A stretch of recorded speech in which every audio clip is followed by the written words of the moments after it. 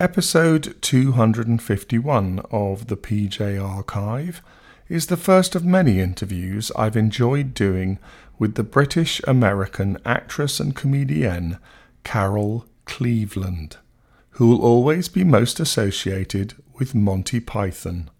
RADA-trained Carol was in 30 of the 45 episodes of the hugely popular Monty Python's Flying Circus television series, and in all 4 of their films, earning her the nickname the Seventh Python. Voted the 3rd most beautiful entertainer of 1972, former Playboy bunny Carol appeared in many other movies and teleshows too. And indeed she was busy with many projects when this interview took place at her home in Sussex in late 2013. Following news that the Monty Python team would be reuniting for a series of live shows at London's O2 Arena the following July. I'm greatly looking forward to it, obviously, very exciting. It will be 33 years, in fact it'll probably be coming up for 34 by the time I get around to doing the show. When I got the phone call from Eric, I was just finishing up my art class and I got this call. Hadn't spoken or heard from Eric since not since we appeared, 3 years ago now, 3.5 years ago at the Royal Albert Hall for the Not the Messiah. He's a very naughty boy. So I hadn't spoken to Eric since then, so I thought, oh my goodness, what's this about? What have I done wrong? And he told me, yes, and when he said we're all getting together, I was a bit surprised because, of course, we didn't have John with us at the Royal Albert Hall. And we didn't have John with us 7-8 years earlier when we were at the Royal Albert Hall for the George Harrison tribute concert either. So I said, what, everybody? Like John too? And he said, yes, John too. I said, well, fantastic. Well, that's great. I was disappointed, and I think it's a great shame that Neil Innes is not going to be joining us. I think it's rather sad because, and particularly for me personally, because it does mean that the highlight for me when we did the show, my star turn, was doing a tap dance with Neil Innes playing Ivan Nervous Spaceman. Oh, yes. Ivan Nervous Space. He was singing that, and I was doing this terrible tap dance, ending up with doing a cartwheel into the splits. And at the end of the number, when I have to be dragged off, and I won't get off the stage, so I'm next to the curtain, and a giant hammer comes down and just kills me, squashes me dead. So that was my big turn, and so I won't be doing that. And also another number I did with Neil, and I was his backing singers. There were 3 of us, but in fact, of course, it was only me and 2 life-size dummies, which I had my hands in. So the 3 of us were doing the ooh-wah-wahs, ooh-wah-wahs. So, of course, I was able to dance and to sing, which I won't be doing in this show. Why isn't he doing this show? Well, probably you should ask Eric. But I think they did have a falling out. Oh, okay. Which is a shame because, I think it'd be lovely if Neil were with us. Yeah. And I say especially for me because now I've lost my star turn. So when you say 33, it's been 33 years. Since we last did this stage show, this production. Because we toured, we first of all toured around England with it, a short tour, I think it was 3 weeks. And then later on that same year, we toured Canada from one end to the other. And then we did it at the New York City Centre in New York. I think it was 3 weeks we were there. And then finally at the Hollywood Bowl for 4 nights. And Is it just the same got. Show you're doing? It's basically the same show. So like greatest hits. It's the basic same show with all the favourites that everybody obviously would want to see, except unfortunately Silly Walks. Silly Walk sketch won't be in because John has had 2 hip replacements, I believe. He had hip problems and can't do that walk anymore. And again, I'm personally sorry because I was in that sketch and I was able to do a Silly Walk. So I've lost my tap dance, my singing backup, and my Silly Walk, all the stuff that I did, which was physically silly and funny. And I don't think I have anything like that in the show now, unfortunately. Nothing that's physical, They do the Lumberjack song, won't they? And you're very much. Oh yes, but I don't do anything funny. No. I have a funny line. It is a great. But these were all movement things, tap dancing and doing silly walks, and And sadly, I don't have anything like that now. I'm going to ask Eric if there's any chance you could squeeze in somewhere where I can actually do something physically funny. But basically it's the same. It's the old favourites that everyone wants to see, some which will have to be updated, and then I believe there is some new material, which I think that they were still writing the new bits. No, and there's a couple of bits that have been done on television but not on stage. Like, for instance, the Spanish Inquisition, which we haven't been done on stage, but we will be doing that on stage. So that's nice. And there's another sketch. Of course, we don't have Graham. I mean, I should have said straight away. Yeah. I mentioned that it's a sadness not to have Neil. But of course, primarily, it's a sadness we won't have Graham. Yes. I mean, that's the big sadness. And that's why I never thought that we would do the show again. I mean, John said years ago that we'd never do anything together again because it wouldn't be a full team without Graham. So he's obviously changed his mind now. Yeah. But yes, sadly missing will be Graham. So it's 2 members of the original show that are down. Do you think it will be just this stage show for a month or whatever it's going to be? Or do you think they'll do a TV or they'll do a film? Well, it's 10 shows now. 10 There's shows. 5 shows, and then I believe we have a 9-day gap because something else was already booked in. Okay. And then we do another 5 shows. And I'm afraid that it looks like we're not going to be doing a world tour afterwards. There was talk of it. There was, I know Eric was very keen, John was very keen, but I think that Michael, it has to be a full contingency, obviously, and I believe Michael has another job, another commitment. So obviously, unless something changes, sadly, we won't be doing, which I'm very disappointed about, because it would have been wonderful. We were talking about going back to the Hollywood Bowl and going to the Sydney Opera House, but no, it has to be all of them or nothing. So hopefully, maybe things will change. Maybe Michael can change things around, but or you could do it at a later date, because I think later will be too late. Yeah. I mean, we're all in our 70s now. Even 10 shows might be pushing it a bit when we're in our 70s. Well, this is what surprised me, that they're just doing a stage show. It would be a lot easier for you all if it was something filmed and you could put it away, edit it, and it's all done. Yeah. Whereas it's hard work doing a stage. It is. Well, it will be filmed. I think there's talk of a documentary and definitely DVDs. Yes. So those people who haven't been able to get tickets, and there's a lot of people that haven't been able to, mainly because, the cheaper prices sold out literally within seconds, not minutes.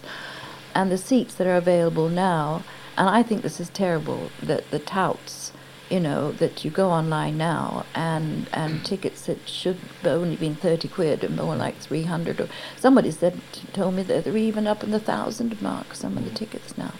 And that, of course, is why it sold out within 43 seconds. Yeah. And now they're charging this. I think it's terrible that they haven't done something about this. They haven't been able to stop it happening, because all the real avid Python fans, they're unable to come because they can't afford those prices. They missed out on the cheap ones because it went so quickly, and now they can't afford it.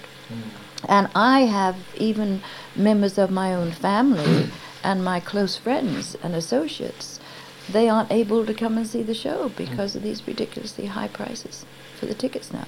And this isn't a Python, I'm sure all the guys, I'm sure, must feel the same way about this, because the original prices started at $27.50 up to the most expensive, which was probably for a box, was $95. And now, I don't know if you can even get those cheap seats at all. It's not right. It's not fair. Have you got together with the guys since the press launch? No. So when is the plan to start rehearsing? Well, as far as I know, we only have 10 days rehearsal. I know people are amazed when I say, "What are you doing this giant show?" But it's because it's mainly the material we've done before. Yeah. So, and everybody would know the lines by the time when we start. The big addition, so all right, we don't have Graham, we don't have Eric, but what we do have is Arlene Phillips' choreography, and I think it's 20 dances.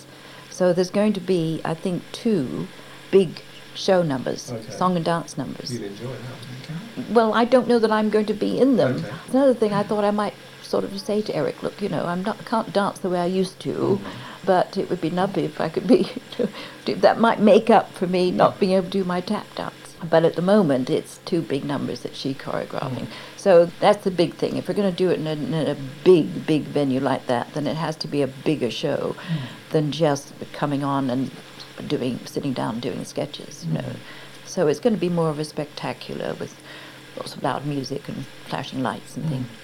I hope you don't mind me asking you this, but there's been lots of press reports that everybody's getting £1 million each. Not me. Right. Yes, I know. I have so many friends, and people say, "Whoa, Carol, so what? You're gonna move from Shoreham now and get a bigger house? You're gonna do this?" And I'm saying, "Listen, you've got the wrong idea. I'm afraid. I'm happy with what I'm getting, my fee, but it's nothing like what the guys are getting. I'm sure." I wouldn't expect that. Well, how lovely it would be, but no, it's not going to make me a millionaire, unfortunately. But your agent's already sorted all that out. It's been done, yes, it's been done. No matter how many shows you get to do. Well, it's been done for 10 shows. Right, yeah. At first it was 5 shows, and then of course it became 10, so we had to renegotiate. But no, I mean I'm happy with but I'll be able to buy a new car, which I desperately need, so that's all right. Right. That's your plan, is it? Your reward to yourself. Yes, that's my reward. Well, it so happens that my MOT is due in February, and they told me at the garage. I was very lucky it passed its last one. And they told me at the garage that he said, "Well, run it up to the MOT and then scrap it." What car have you got at the moment? It's out there. It's a Hyundai. And what are you going to get yourself? I don't know yet, but I better start thinking about it soon. People often refer to you as the 7th Python. I mean, is that a title you're comfortable with? Oh, yes, I'm very happy. I mean, obviously, it's unofficial. Yes. There's no way I would call myself, let's say, yes, I'm referred to as the 7th Python, but that is unofficial. And I'm delighted to be the 7th Python. I mean, in the early days when we were doing it, I've simply called the Python Girl, and then eventually it became a sort of 7th Python. And mind you, there was a bit of a toss-up between Neil Innes and myself about who was the 7th Python, because he's also been referred to as the 7th Python. Yeah. We sorted this out one day, I don't know how many years ago now, when we were doing the Monty Python box set. Yes. Neil and I were doing a little bit of promotional stuff for it, radio promotion. It was just the 2 of us talking to various radio stations around the country, and somebody did ask, one of the radio presenters asked that question, said, "Now, Carol, I understand that you've been referred to the 7th Python, but Ben Neil Innes, you're also there." So we were able to sort it out on air. And I said, yes, I think this is a very good time to discuss this. Neil, I really do feel I'm the 7th Python. And he said, "Carol, well, you know what? I think you are too." Oh, that's nice. So I relinquish any... Easy. Yes. So he was a real gentleman, Yeah. and acknowledged that I am the 7th Python. You said earlier that some of the sketches will have to be updated for this, to make it a bit more politically correct. Maybe, maybe. But then the Pythons have never been politically correct. I don't think they'd be too concerned about that. Yes, I suppose it could be. I mean, let's face it, when we first did Python, they did get away with a lot of stuff that, even at the time, the reason being is that the BBC gave them completely free rein to write whatever they liked. They just, in the 70s, you could get away with it. And you could, but it was innovative. It was a bit daring and ahead of its time. But the BBC, you see, just trusted them. It just completely trusted them, said, "Write whatever you like." What do they say? As long as it's in the realm of common law, So of course they started writing things, and we did get the occasional letters in the early days from viewers about various things. Complaining. Yes, a few complaints, some on religious grounds, some on moral grounds, and somebody was very upset. Some remarks Graham had made. I watched last night the marriage guidance sketch. Yes. Where Eric takes you behind the curtain and and giggles. Yeah, and he goes out the room, Michael Palin's character. that sits quite uncomfortably in today's sort of PC world. Do you I reckon? personally, I don't. Do you reckon? Just giggling behind the... Yeah, I know, but it's just, the guy taking his trousers off, he's going to take this married woman. Well, yes, you see, I hadn't thought about that, but I Yeah. suppose you're right. Yeah. Yes. You see, personally, I don't. I think it's all fun. But you're right, there probably are a lot of things Yeah. that, yes, PC-wise. Did you ever... I think I've gone over the top with the whole PC thing myself. Yes, I but, agree with you. Did ridiculous. you ever object to any of the things they asked you to do? Did you ever say, oh no, that's going too far? Only once. Early days, when we were doing the first series, and we were outside doing all the location stuff before we actually got into the studio and so. And it was the Attila the Hun. Sorry, not Attila the Hun. I love doing that sketch. It was the Scott of the Sahara sketch, which obviously was, the takeoff of the Scotland Antarctica, which we filmed in Devon, where Fawlty Towers was. Torquay. Torquay. Mm-hmm. So we filmed in Torquay, the beach, because that's when we were staying in the hotel where the whole Fawlty Towers was. Oh, you met the man, did you? Oh, yes, I was there, yeah. So we were filming it there, and it was quite a lengthy sketch, and of course masses of people, I mean, just onlookers on the beach, gathering, lots of people. And I play Vanilla Whore, and I'm wearing a white lacy dress with a white fur coat and a white fur hat. And there's a scene which is done in slow motion where I'm being chased by a man eating roll-top desk. And as I'm chased along, suddenly a cactus appears. Oh, yes, or is it a cacti? Cactus. Out of the blue, there's a cactus. And as I'm running past it, my coat gets caught on, and so off comes the coat. And then I'm running and then I pass another cactus. And this time it catches my lacy dress, and off comes my dress. So I'm now in my white underwear and still have my white fur hat on. And then there's the third cactus, and this one is where my bra comes off. Well, I was meant to be running, as I was with the other two shots, towards the camera. And this was the one time, because there was all these people. And it was early days. We hadn't even got into the studio yet. And there were all these people. And so I said, I don't mind the bra coming off, but I don't want to do it running towards the camera. Okay. So when you see the shot, it's actually in this shot I'm running away from the camera. And that was the only time. I mean, I suppose if they'd asked me later on, maybe by the second series, I might have been brave enough then to say, okay, yes, let's do it, But no, but otherwise, I did whatever they asked me to do, yeah. I know in your very early career you were a Playboy bunny, weren't you? Yeah. Yeah. Did you ever do like a spread for Playboy? No, I was asked to. Right. I was actually offered, I could have been a Playboy centerfold.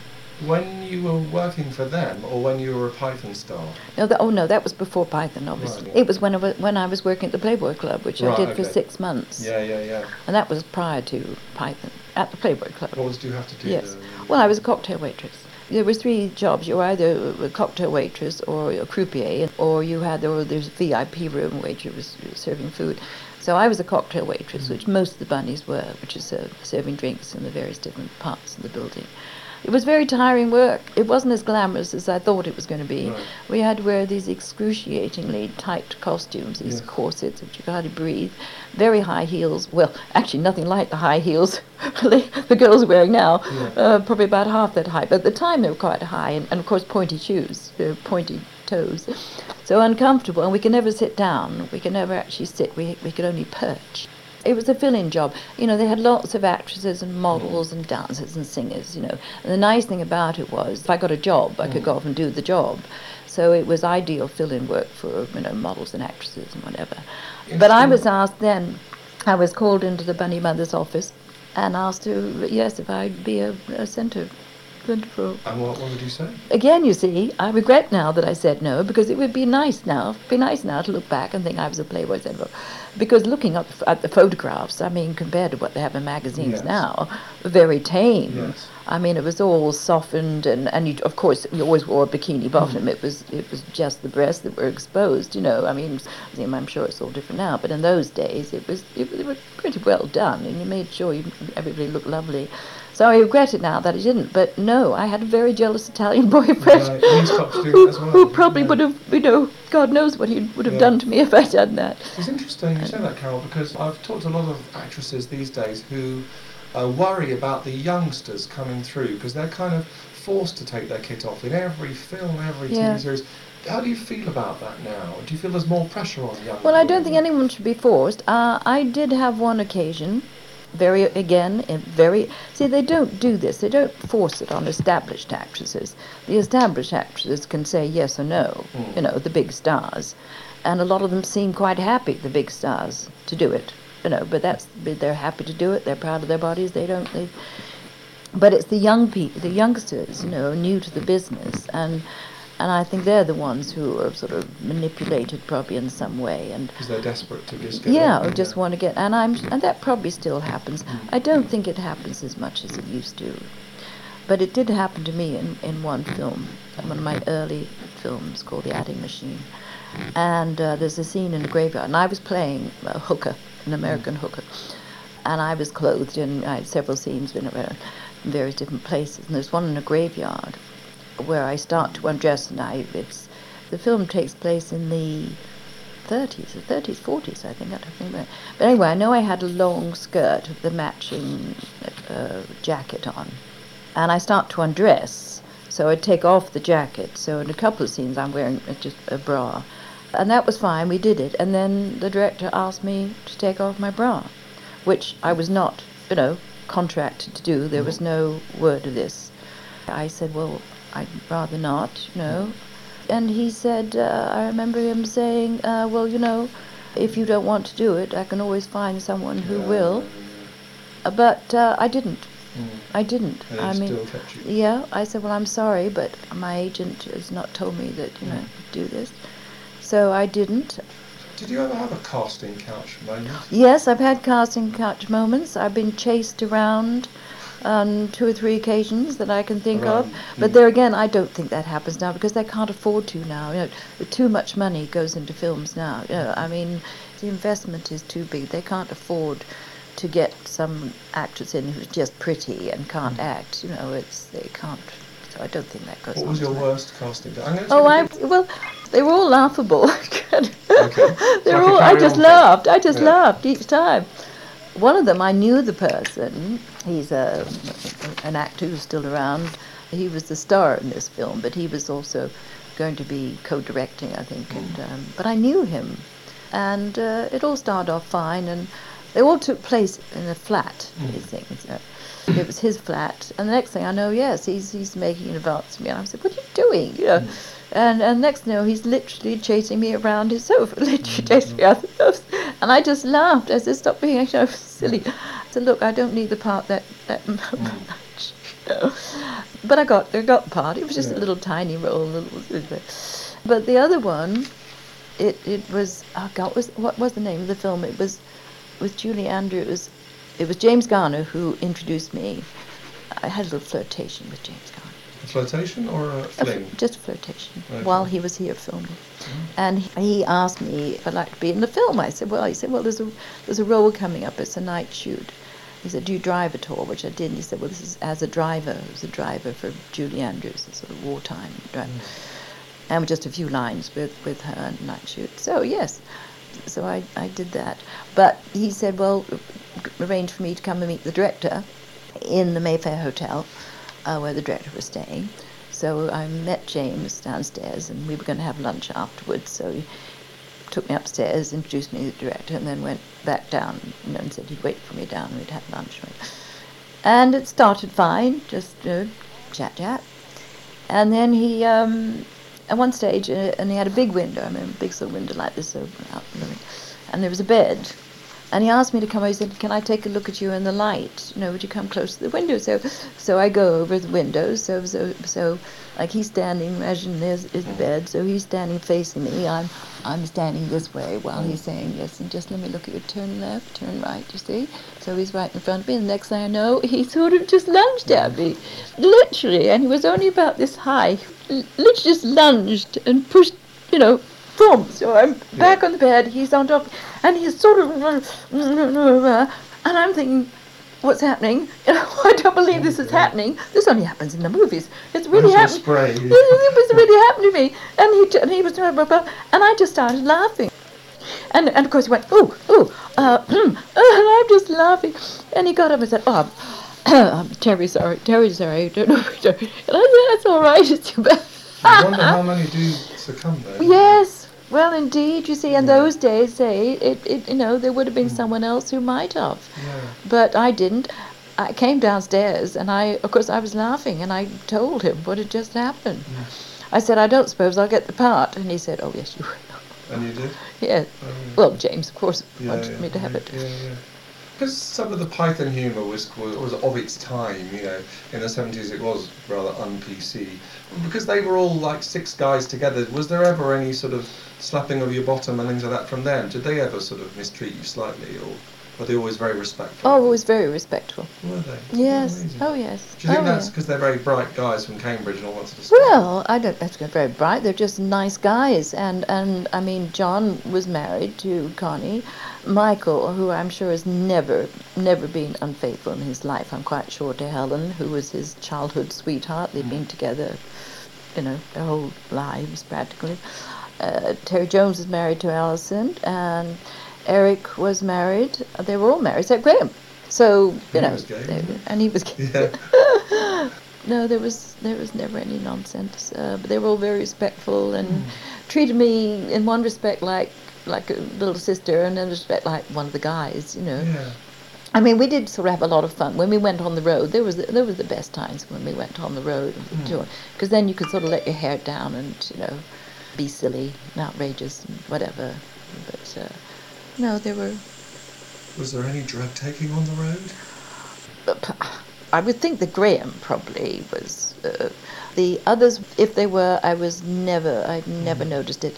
But I doubt it somehow. Certainly I wasn't privy to it, and we did on the road certainly go to parties where there was, there was certainly some smoking going on. I wasn't aware of anything. And it's possible they might have had the odd puff, but I wasn't into it myself, so What were the more outrageous things that happened when you were all together, away from work? Oh, just acting silly. I mean, there was one event in a hotel where we probably all had a bit too much to drink and just being a bit silly, and I was being silly. I was being particularly silly and sort of pretending to make a play for Michael. Because he's quite shy, Michael. Okay. So he's easy to sort of, tease. So it was just a bit of teasing, and then we all just got into the, into the mood of this sort of just silly flirtation stuff going on, and we ended up chasing each other all around the hotel, and dashing into each other's hotel, into bedrooms, then flying out again, and just being rather silly. That was you and Michael. Yeah. Did you have a crush on and John? anyone? I remember John sort of coming. I think with Michael and I sort of chasing each other up the door. I think me chasing Michael really, or sort of tempting him into my room. But you must admit, this is all just in good fun, Yes, I'm sure. absolutely, yeah. And John sort of came rushing up after us, saying, "Where are you? Where are you?" And suddenly knocked on my bedroom door, saying, "I know you're in there. I know you're in there." And so Michael hid in the wardrobe. Like in Faulty Towers? Yes, it was. It was all, And I sort of leapt into my bed and sort of said, "What do you want? What do you want? Go away." And he came and said, "I know he's in here." I said, "No, he's not. No, he's hot." It was just sort of like out of a melodrama. So everyone was mucking around. He wasn't seriously. No, it was annoyed. pure mucking around. Pure mucking around. Yeah. Just Did being you have silly. a crush on any of them at any point? Oh, I never had a crush on them. I actually got married while I was during Python, during the early stage, and they all came to my wedding, which is nice. So I wouldn't have had a crush on any of them. I mean, I thought John had, maybe had I not been married and John wasn't, and Eric, John wasn't married, but I might have had a crush on him. But he was one of my favourite in the early days. He's the one that I got on. I felt most relaxed with and got on with quite well in the early days. But he would come around, and if he was in the area, he'd pop in and visit my husband. And then later on, I think if people are always asking me which one is my favourite, and I don't want to pick favourites, but I think if I was really pushed, then I would have to say the same one that's everybody's favourite. Yes, because Michael is just what he's never changed. He's just a puppet. It's my mother. My mother is a puppet, and just not a nasty bone in his body, I don't think. And I'm not saying the others have nasty bones, but yes, the easiest one to get. And he has always been. I mean, they've all been supportive, but Michael more than the others, more than ever, will support anything I'm doing. I mean, I did a film recently where I played my first dramatic role on film, and it was premiered at the National Film Theatre? Yes. So well, both Terry Jones and Michael came to support me, which was lovely. The two Terrys and Michael have been very good about coming to support me when I'm doing something on stage or film, and they'll come along. But Michael more than anybody, I mean, Michael has always been the one that will... Well, he's always said the loveliest things about me. He's always the most complimentary and... takes care of you. Yes, yes. But I think he'd do that with anybody, really, but... Yes, I mean, Michael was the first one who came up to me when we were first doing the first series, and there was not that much for me to do. Yes. Because bearing in mind that they'd only written 5 episodes, and I was to be in 4 of them. And after the second, maybe the second or third episode, it was Michael who came up to me and said, Carol, you know, I'm so sorry that we don't have more to offer you. Because they'd come to realize that I wasn't just a pretty face, that I could be funny in my own right. I took the direction well. I was prepared to be as silly and outrageous as they wanted me to be, you know. But he said, Carol, it's just that we don't write very well for women, you know, which I think, you know, they didn't do. I mean, they were great at writing the older women, the Pepper Potts, which they did so beautifully themselves. But when it came to writing younger women, you know, we were just sort of young, silly things, and they couldn't sort of... So yes, he was the first one to come up to me and apologise, and... I read in the Argus you told them that Terry Gilliam had asked you out on a date or something. Yes, he was, because that was probably going to be another, you know, I'm always asked it, any of them asked me out. And yes, Terry Gilliam did ask me out. That was the first series, early days, we were sort of doing... but he didn't know I had a jealous Italian boyfriend, so I had to turn him down. If I hadn't had a jealous Italian boyfriend, who knows? Were you worried I about might turning be him down? Mrs. Gilliam now. Yeah, well, yes. If he'd taken exception to you turning him down, he might have said, right, we don't want Oh, to... no, he was cool about it. I said, Terry, I said, I that would be great, I'd love to, but I do have a boyfriend, and he's Italian, and he's rather jealous, so I don't think we could do it. So we never had a date. Yes. So no flings with any of the Pythons? Well, no, you see, I mean, if had I not been married, who knows what could have happened, but, you know. So you're still very social, because you said earlier you used to love your parties. Oh yeah, I still go to... Yes, I go out to lots of events. I get invited to a lot of events, especially in Brighton, and opening of restaurants and clubs and blah, blah, blah. And who are your friends in the business, other than your Python friends? Who are you close to? Well, one of my oldest friends is Lynn LaPlante, because I was at RADA with her. Yes, indeed. So, but I don't see much of her, sadly, because she lives in London, and if she's not in London, she's in the Hamptons, or she's gallivanting around the world, plugging her next book, you know. So I don't see anything. I saw her last week for the first time in ages, besides the Pythons and Linda. Bruce Montague is a friend who lives here in Brighton. So Bruce has been... and his lovely lady, wife, been friends for a long time. Francis Matthews, who I haven't seen for a while. He's not been terribly well, and I haven't seen Fran for far too long. But I consider him a dear friend, even though I haven't seen him in ages. I saw Ian McShane on TV this morning. Yes, I was watching him too. My girlfriend called and said, "Your ex-lover is on the telly." How long did you date him for? Well, we were just at RADA together. Okay. He was my first love. Was he really? Yes. Your first love? He was my first. What was he like? Was he a real charming Casanova? I mean, I had boyfriends, but he was my first love. Right. You know, the real thing. Though he probably wouldn't say that. It's probably just a little fling. But he was my first. And ladies don't forget their first. You know. Yes, we were the sort of, we were sort of the darlings at RADA for a while. I mean, he was devilishly good looking at the time, you know, and I was quite a glamour puss. So what do you think of him now?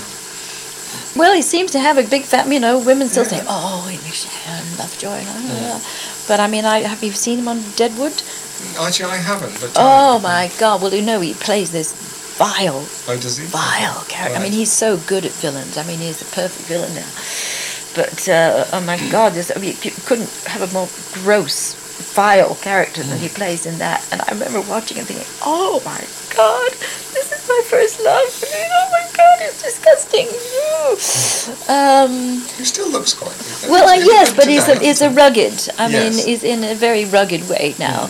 I guess I preferred him the way he was then, But I can see, yes, I was obviously still a very attractive man, but he was cuter then, it was cuter. Did you date any other celebrities down the years?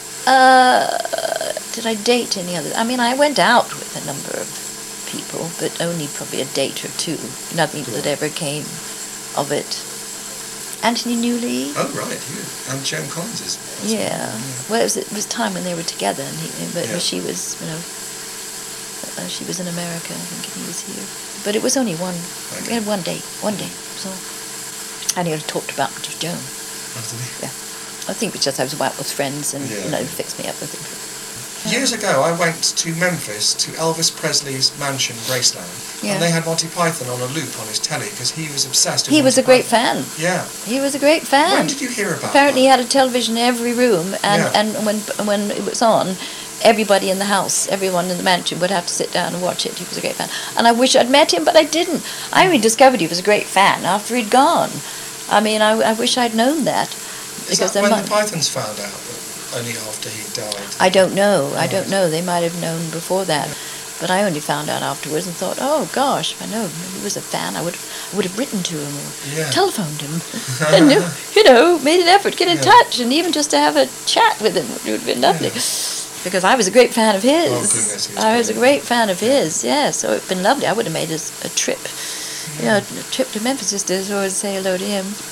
Have you felt a little bit overlooked over the years? That, you've done so much with the Pythons, and you were in all the movies. You've been in 30 out of the 45 episodes of the TV series. Yeah. Have you felt that perhaps there should have been more about you down the years? I know they did as best they could, because as I say, as they said, they just didn't write that well for younger women, and but as time went on, I mean, they did appreciate me very much, and they gave me, whenever they could, they'd fit me in somewhere. I mean, there are occasions when I've dressed up as a man, when they realized they needed an extra chap, so they put a moustache on me, and so wherever they could, they would use me. I mean, the only thing I suppose I regret, a lot of people have asked me, did I ever contribute to the writing? And I mean, looking back on it now, I'm pretty sure if I had made any suggestions, they would have certainly taken them on board. But I was a bit in awe of them all, certainly, in the early days. Nice. I mean, I was just a, American high school girl, and here they were, all these clever university chaps, and I was in awe. But I think I regret that. When I saw the one with Pamela Stevenson, not the 9 o'clock news, and I was watching some of that recently. They were showing some of it on the box a few months ago. Yeah. Oh yeah, it was Mel Smith. And I thought, gosh, she really came into her own there. I mean, she was very much part. She wasn't just a glamorous dude. So I found myself thinking, God, yes, I wish I'd been more. I wish I'd done more. As much as she did in it. I wish I'd been able to have more of my own characters. So yes, I'm a bit. I don't regret. Well, obviously, how can I possibly regret? I enjoyed every moment. So at the time, I was quite happy with what I was doing. Looking back now, I would say I wish I'd had more to do, like Pamela Stevenson. Okay. She probably says the reverse, though. She probably says because the Pythons are so revered, and you have such a fantastic. Yeah. But now, which sketches do most people remember you from? Marriage Guidance Counsellor. Yes. Scott of the Sahara. Just trying to think when I meet fans. Lumberjack, yes. Though I didn't always... the Milkman sketch. Yeah. Which is one of my favourites. See, some of my favourite sketches, not ones that people say. I loved Attila the Hun. I enjoyed that show. Oh, they always seem to remember me as the secretary with my naughty line in the travel agent sketch. This is where Eric Idle comes into a travel agent. Michael is behind the desk, and I'm just on the desk when you come in. Eric comes up to me, and I'm doing my nails, and I look up and we say, "Oh, good morning. Would you like to come upstairs?" And he says, "Pardon?"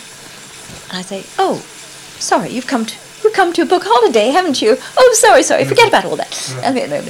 And then, of course, when we did it at the Hollywood Bowl, and we had everybody, 8,000 people, whatever it was, saying the lines before we opened our mouths, which was incredible. And they're all expecting, as soon as they saw the set, they think, she's going to say something. So we used to do a lot of fun things for that show, which we will no doubt do for this one. Because they'll be there. They think they'll know all the lines. So there'll be some improvising. There's bound to be, just to fool them, as we did on the other shows, I think. What are the most memorable occasions where you've been recognised by a member of the public? Maybe on holiday in Australia or something on a beach, and someone has said to you, "Are you the doll from Monty Python?" Can't think of any most memorable. I mean, it still does happen, which is nice. Yeah. Well, especially right now because of just being in all the papers. So it's, because I never expect. I mean, over the last years. I mean, when I was doing it, yes. But I'm always delighted all these years on if I'm walking along the seafront and or sitting in a restaurant and people come up and say, "Could I have your autograph?" So it's always nice. It's always nice when that happens. Yeah. Have you had any worrying fans down the years, any stalkers? Or... Yes. Yeah, there was one. He's gone now, I hope. Well, he's still out there, I think. How long ago was that? Well, he would have been a stalker, I think, if he'd lived in this country. He lived in America, thank God.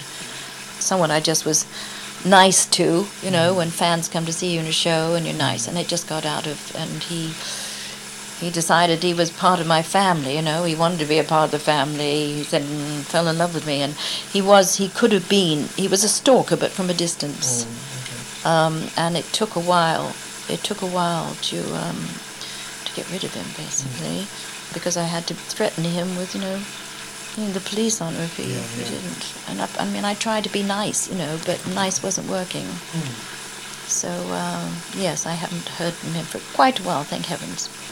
May I just ask you about your favourite moments with Graham, for instance? What's your favourite memory of him?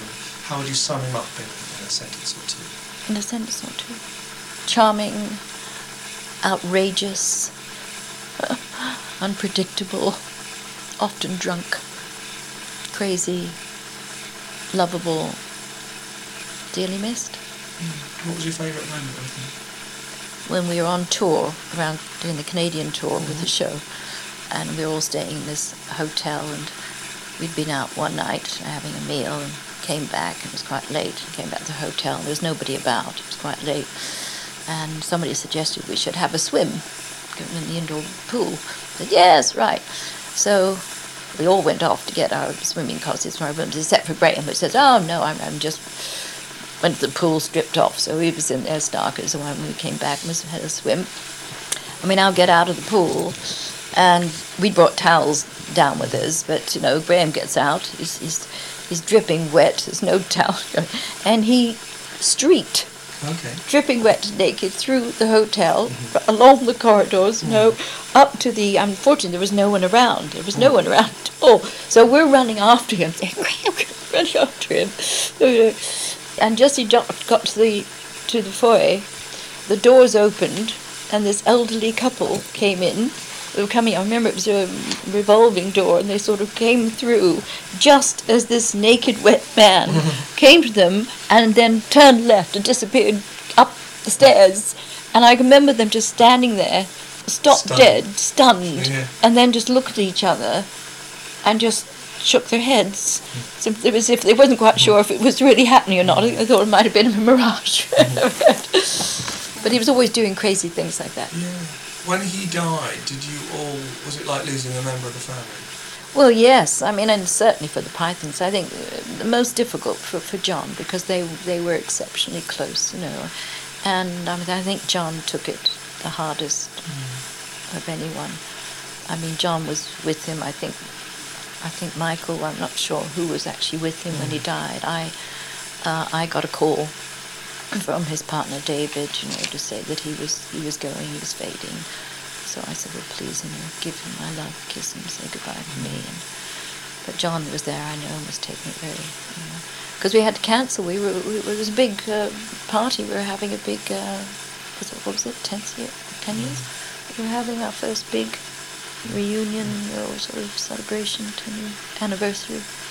And it was already, and he died on the day before, so It was postponed. We had it, I think, a week or two later. But it wasn't John's the had same. some rough few years recently as well. I mean, are you in touch with them all the time? No. I mean, I don't think even the guys are all. I think Michael and Terry Jones, probably speak to each other more than any. I mean, John, of course, and Eric had been in California for years, so I hadn't seen them for long. Only when we did the show here. Last time I saw John before now was the opening of Spamalot in New York. So that's a while back for the 40th anniversary. But no, so I hadn't. I mean, I've sent Christmas cards. Occasionally I might get one back. But the two Terrys and Michael, three, which, as I say, they're always very supportive if I'm doing something. So I might occasionally see them. I occasionally have been invited to Terry Jones' house, and which is nice. How have things panned out for them as you would have expected, do you think, down the years? Gosh, I know you have to ask them that. I think it panned out pretty well, haven't they? Yes, I agree with you. I mean, they're all been successful in their own right. I mean, Michael's certainly done very well. I mean, Gilliam, Terry, they're all done very well for themselves, I think. Can you sum each one up in a sentence or two then? Like John, for instance, how would you... John, a comic genius, unique and very tall. And a joy to work with. See, he did go through his funny stage, you see. Okay. That's all I can say. That's right. Were you ever asked to be in Fawlty Towers at all? No, but my husband was. Okay. Yeah, because my husband had been an actor, so Python was very much a family thing. Nice. My mother was in. I got my mother because my mother did film extra work, so I got her into a number of sketches. A girlfriend of mine and my husband was involved in Python. So yes, he did the episode which is about the inspectors. He was one of the hotel inspectors. Oh yeah, brilliant. Yeah. I love that. He was one of them. Yeah. And we're coming up to the New Year and the New Year's honours list. Do you not think that the Pythons should be knighted by now? All of them? Yes, really. As a group? Don't know. Do they do that? Well, I don't know. What do you think? Do you think they deserve it, though? Well, the Beatles. The Beatles got sort of... Apart from Ringo and George, Oh, George Harrison you would have met, wouldn't you? Yes. Any nice stories about George Harrison? Oh, George Harrison's lovely, yes. You always seemed that. Lovely guy. I'd have to stop and think when I first actually met him. So he'd done Holy Grail, which he was involved in, as you know. Then there was a gap. Hadn't seen him for a while. And there was another, I think it was an Amnesty International thing was going on, and it was a big party, and George was there. He had previously met my mother, but years before. And he immediately came up, and he was just lovely, and said, "Oh, Carol, how are you? And what's it going? And how's your mother? How's your lovely mum?" Because my mum's quite a character. And I thought, well, how lovely he's remembered my mother, which is really nice. I bet you were a Beatles fan, weren't you? Oh, yeah. So to have a Beatle be so personal with you must have but been... I mean, he was just charming and in no way starry, no way starry, and just a joy to work with, as indeed his son. I mean, when we did the George Harrison tribute concert, I mean, his son, again, so much like his dad. A gentleman. Oh, I mean, just sweet and nice and just spitting image of his father. That's right, really. Yeah. So yes, met George, and I met quite a lot of people. A lot of people I work with. I worked with Shirley MacLaine. I nearly worked with Shirley Winters. Peter Sellers I've worked with. Sophie Loren. I've been directed by Charlie Chaplin, Countess of Hong Kong. Going back to Python, let's talk about the knighthoods thing. Do you think it would be good if they were knighted, or at least one or two? I think that they're going to be knighted, they have to be all of them. I think it would be awfully difficult to knight just one or two and not the others. They might have a fight. Terry Jones might throw a chair, as he's been known to do in the past, I believe. But you think they deserve to be recognised more? Yes, I think they do, as a comedy. I mean, it is one of the classic all-time British comedies of time, and yes, it certainly has an enormous following all around the world, particularly in America. And yes, I think it would be great if they were recognised, but I say not just one or two, but it would have to be the remaining Pythons, yeah. Do you feel you've been given the credit you deserve? Well, I'm obviously am, because I wouldn't be with them at the O2 Arena. By them, but I mean by the public and by the critics. By the public, yeah. I'm not complaining, yeah. I think I do I think I'll know just how much so when see what the book sales are when your book comes out. Yeah, I'm sure That'll tell me. What are you calling the book?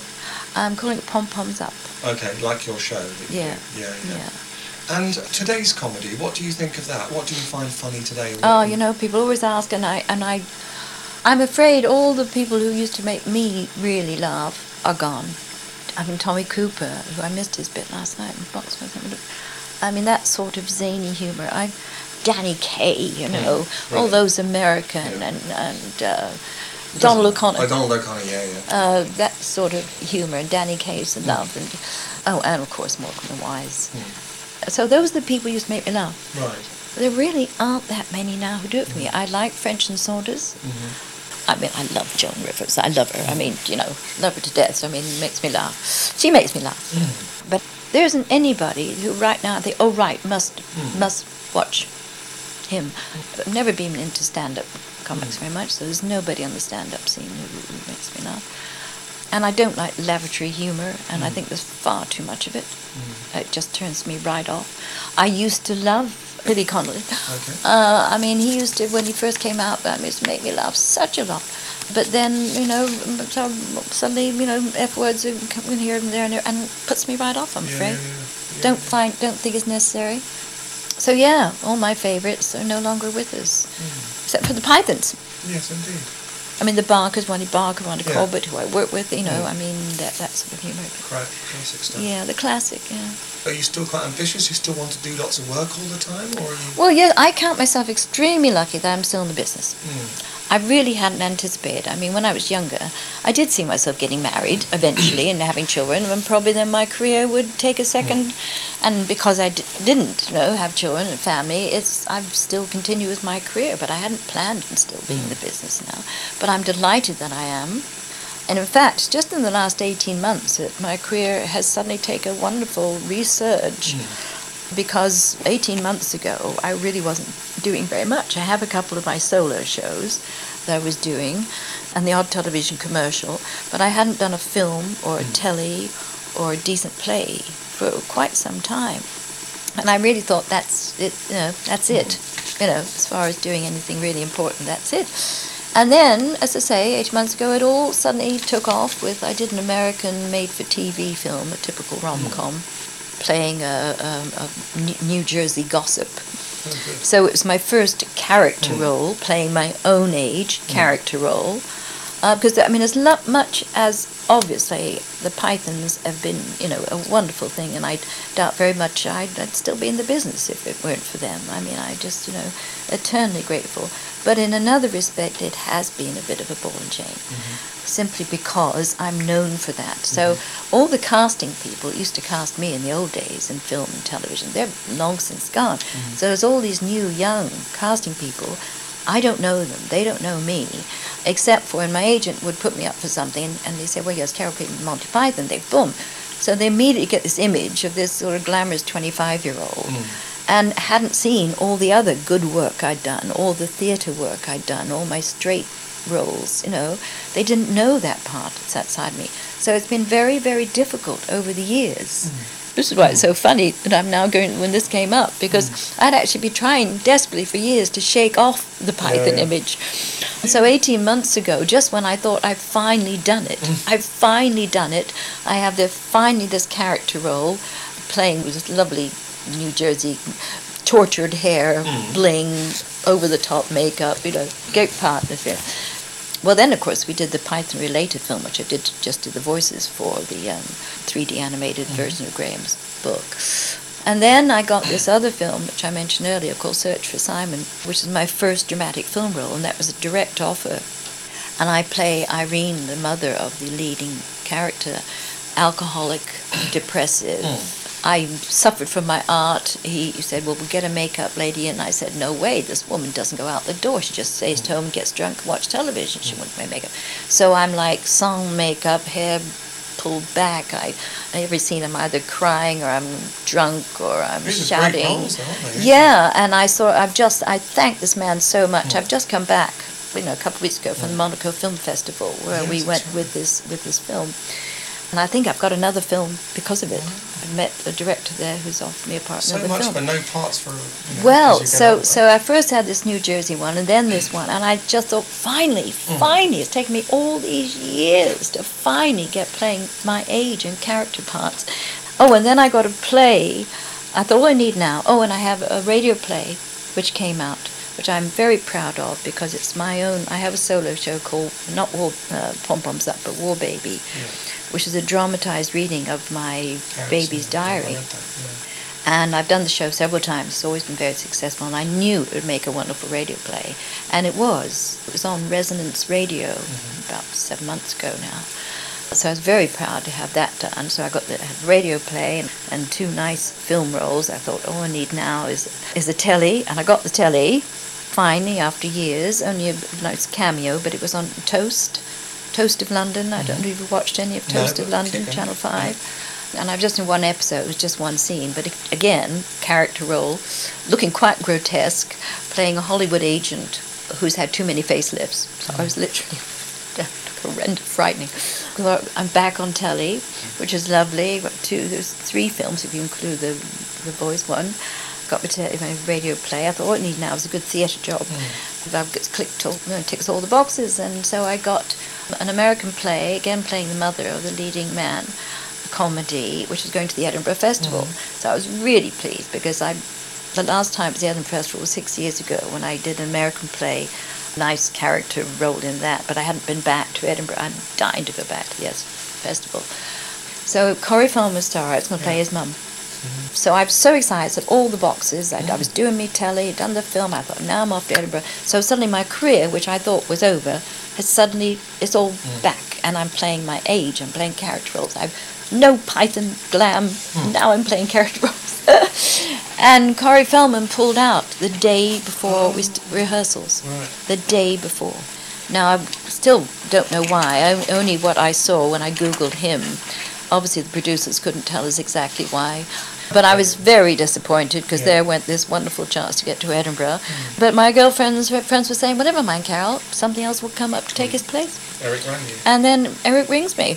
And then, of course, the joke is, that here I am thinking I've finally got rid of the Python image and now back on the stage at the O2, come on in the opening number, as we always did, wearing a showgirl costume. And if someone has told me that at 72... I'd be on stage at the O2 Arena wearing a showgirl costume. I wish my mother were around. My biggest regret is that my mum isn't around to see me on that stage. She was my biggest fan. Miss her dreadfully. How long ago did you lose that? It's 15 years, but it doesn't feel like any more than 5. At least she got to see you be a big star. Yes, she did. But but one of the things she said to me, when she was the last few months, I remember her saying, I wish I could be around to see how you cope with old age. Okay. And I thought, God, Mummy, I wish you could see how I'm coping with old age.